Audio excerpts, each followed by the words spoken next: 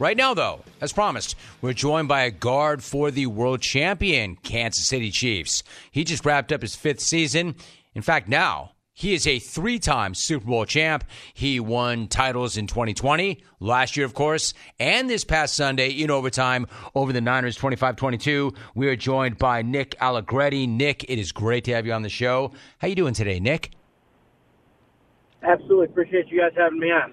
Really good to have you on, Nick. So when I found out, Nick, that you were coming on, obviously I was hyped to talk about the game and your incredible role in that win. I still am. We will.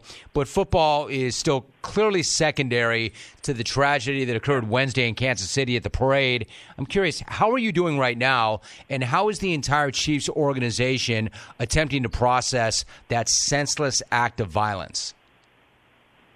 I think you hit it on the head right there.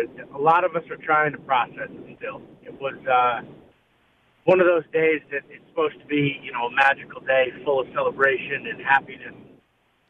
It was for 95% of it, and then at the end, the violence that occurred, it's tough to comprehend that at a day like that something would happen. But thoughts and prayers with all the people that were involved with that. The families of the victims, and personally for me the kids that were involved, and even the kids that weren't, that were just there. It's going to be a hard thing for them to process for probably a long time. And I just, as an organization, I hope we're able to do as much as we can for the community and for the kids that are going to have probably some mental health issues as they continue to mature, due to that event. I appreciate your thoughts on that, Nick. Thank you for that. There's really no easy way to transition to the game, but I'm going to try by asking you what your day was like. As an example, you moved into the starting lineup when All-Pro Joe Thuney was injured in the divisional round. Then you reportedly suffered a torn UCL in the second quarter Sunday. What exactly happened on that play, and did you know immediately what you were dealing with when it happened?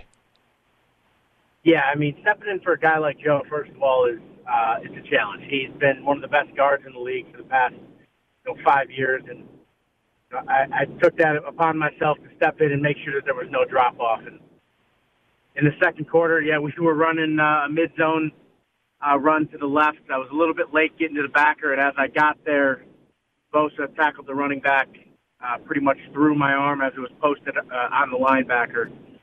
And I've never, I haven't suffered an injury like that until then. But I immediately knew it was something that you heard a pop, you felt it, and I just, knowing minimal about anatomy, knew that something was wrong in my elbow because, my elbow's not supposed to bend that way. Fortunately, we had the 2-minute warning, and I had a couple seconds to gather myself, figure out that my arm's still bent, and I was able to go. So it was a tough situation, but fortunate enough that I was able to still play. Nick, it's incredible that you were able to still play. You stayed in that game. Not only were you able to still play, you played all 79 snaps. On a scale of 1 to 10, how much pain were you experiencing, and how did you play all 79 snaps with a torn UCL? Scale, I guess that's tough. I would say, for me, I don't think you'll ever experience a 9 or 10. If you do, it's going to be something really, really, really bad. So I was probably in that 6 or 7 right when it happened after I processed it. And then at halftime, we were able to get some cream on it, massage it a little bit, and then throw a great time. And I was probably playing at about a 5. It was one of those things that I could confidently use the arm, knowing that most likely the UCL was already gone, so I wasn't going to tear it any worse. So if I could deal with the pain, I could play. So it was one of those things. One of our backup offensive linemen, he has a master's in biology, so and he wanted to go be a doctor when he was done. He told me, he goes, "Listen, you don't need a UCL to play offensive line." I was like, "All right, I don't know what that means, but I don't need it. I'm good." So I was able to go. Dude, look, you guys are wired differently. You're built differently. What a line that is. Hey, man, you don't need your UCL. Oh, okay, I'm good. I'll go. If that were a regular season game, you come out, obviously, right? I'm not sure. I've never, knock on wood, I've never come out of a game before like that. Once in college, I cramped up and missed 2 plays against Rutgers. Besides that, I try my best to stay on the field. So there's a good chance I'm not coming off that field if I can play well. But the fact that it was a Super Bowl, there was very little chance on my mind that as long as I wasn't hurting the team by my performance, I wasn't going to leave the field. Nick Allegretti is joining us. Obviously, we always talk about it, but availability is your best ability, and you weren't coming off that field. That's a given. Let me ask you this. There's been so much talk about the new overtime rules with some of the Niners players admitting that they didn't know the rules fully. I understand we've talked this thing into the ground, but I want to ask you this. What did you think when they won the coin toss and they elected to receive? What went through your mind when you saw that? So we had just finished our drive, so we were pretty tired. So we're sitting on the bench getting water, and it appeared that they had won the toss. So I figured they were going to kick off, and then all of a sudden, I saw Pat point the way that we were kicking, and I was like, did they just take the ball? And once I got that word, I was like, wow, we're going to get a shot, because we knew our plan going in that if we got the ball second and we had to go score a touchdown, we were going to go for two. So at that point on, I was like, man, whether they score a field goal, a touchdown, nothing, we're going to be able to, put the ball in Pat's hand with a chance to go win the game. So it was a pretty great feeling. I know they had their plan, but it worked well with our plan as well. I was going to say, Nick, I might have a great threshold for your stamina. You guys probably were kind of gassed, but my thought was you guys had to be thinking, wait a minute, the hell are they doing? They're going to give Pat the ball, and we're going to get the ball second and know what we have to get. I mean, what a great win that must have been. Now, to be fair, I don't know exactly what went down, Nick, but McCole Hardman said that he blacked out for a minute after he got that game-winning touchdown. It didn't seem like he was fully aware that the game was over, but I don't really know. I mean, did you know that when he secured that ball, when he got that ball, you guys had won?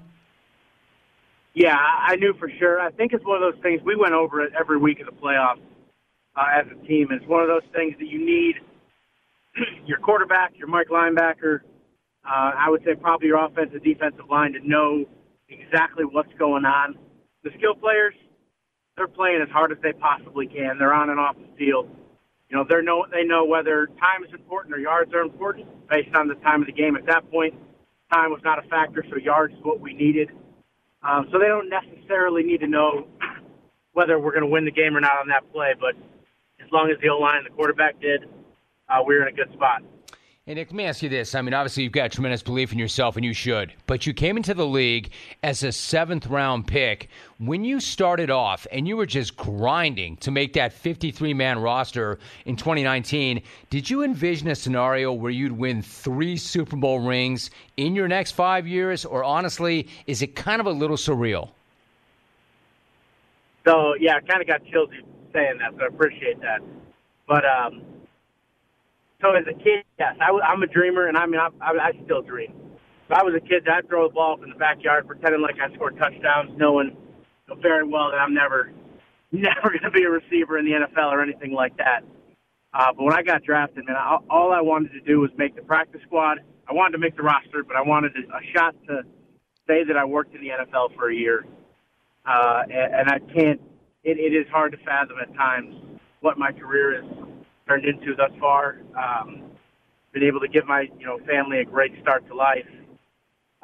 It's hard to comprehend it, but it's been an incredible experience. Good on you, dude. That is an amazing anecdote that you were just hoping to get a year in the NFL, and now you've got 3 rings, and who's to say where you stop? In fact, beyond rehab and recovery, have you made any plans for the offseason? And then how long before you officially get into that 3-peat mindset? Yeah, so obviously we'll have the elbow recovery, but I became a father last year, actually the morning of the Super Bowl 57, with twin daughters. So, really going to just take a couple weeks to just enjoy being a dad, be at home with the family, not have to worry about going into work, and really just get to fully immerse myself into that because it's been a life-changing experience. So that's my main focus this offseason is get to be a dad. I know I'll hit free agency and worry about the elbow, and I'll have all that to take care of. But I'll get to eat breakfast with my daughters every day.